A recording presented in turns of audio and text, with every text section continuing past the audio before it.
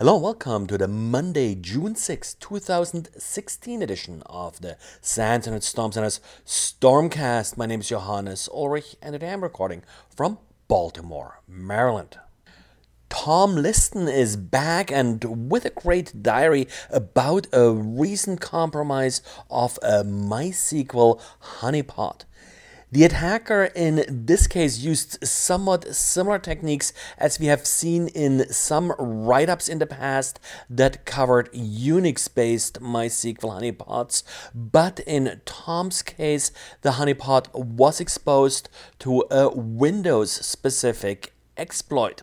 MySQL with no or weak passwords and having it exposed to the public internet is still common enough for attackers to scan for it. Each day we see pretty consistent scans for around 2,000 different source IP addresses that are looking for MySQL servers. In Tom's case, the attacker used a number of different methods to gain persistent access to the system. The attacker dropped various files to the system and also loaded MySQL extensions to implement a MySQL command that will execute shell commands. This is a technique we have seen used before against MySQL on Unix, and of course it works just as well on Windows. The root problem here, of course, is a weak configuration. It's not really a MySQL specific problem, and similar exploits can be expected against other databases that are exposed. And actually, for example, in case of a database like Postgres or such, you already have a execute command, so you don't actually have to implement it the way it's sort of done with its extension in MySQL. Aside from configuring strong passwords for authentication and isolating your database server from the public internet, the server should also run as a restricted user. This will effectively break some of the exploits that the attacker is attempting here. Remember that even if you isolate your database server, there's still the possibility that someone first breaks into your network and then uses lateral movement inside the network in order to attack the database server. So you still need to make sure that your database servers are secure, even if you have them firewalled off from the public internet.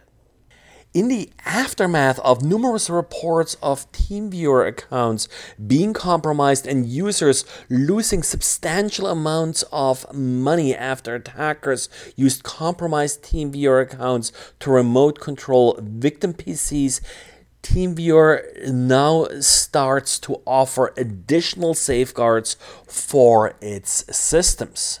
TeamViewer maintains that these compromises were due to poor security on the end user end. So with these improvements, TeamViewer wants to make it easier for users to keep their accounts secure. With that, TeamViewer implemented two new security features. The first one they call Trusted Devices. It's something you'll see from a lot of websites or such. The first time you connect to a site from a new device, you sort of have to approve that device as being trusted. Now, the second feature that TeamViewer has implemented is what they're calling data integrity. And essentially what it does is it looks for indications that an account is compromised or under attack. And if that's the case, then it will require a password reset. I'm not a TeamViewer user, so I don't really know what a password reset really entails. I hope it's better than just having to log in to the site. Over time, we really have to see whether or not these security measures do help prevent some of these compromises that users were exposed to recently. And ransomware is not going away. The latest version discussed by bleepingcomputer.com goes by the name of Black Shades. The ransomware operates just like others, but does have a couple of neat twists.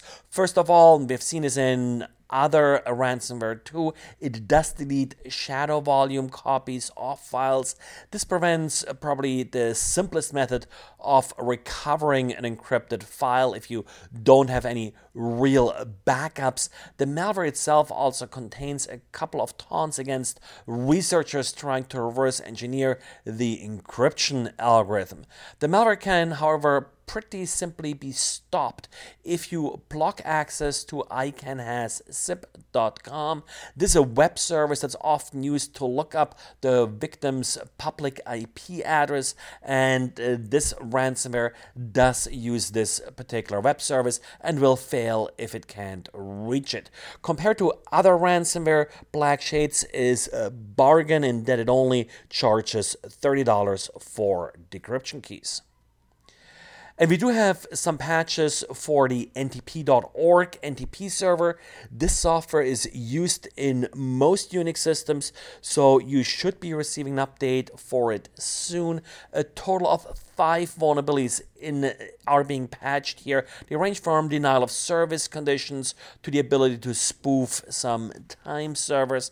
I don't rate this as very critical and recommend you wait for a patch from your Linux distribution if you're running Linux or wherever you got NTP from originally, and in many cases you may already have been offered a patch.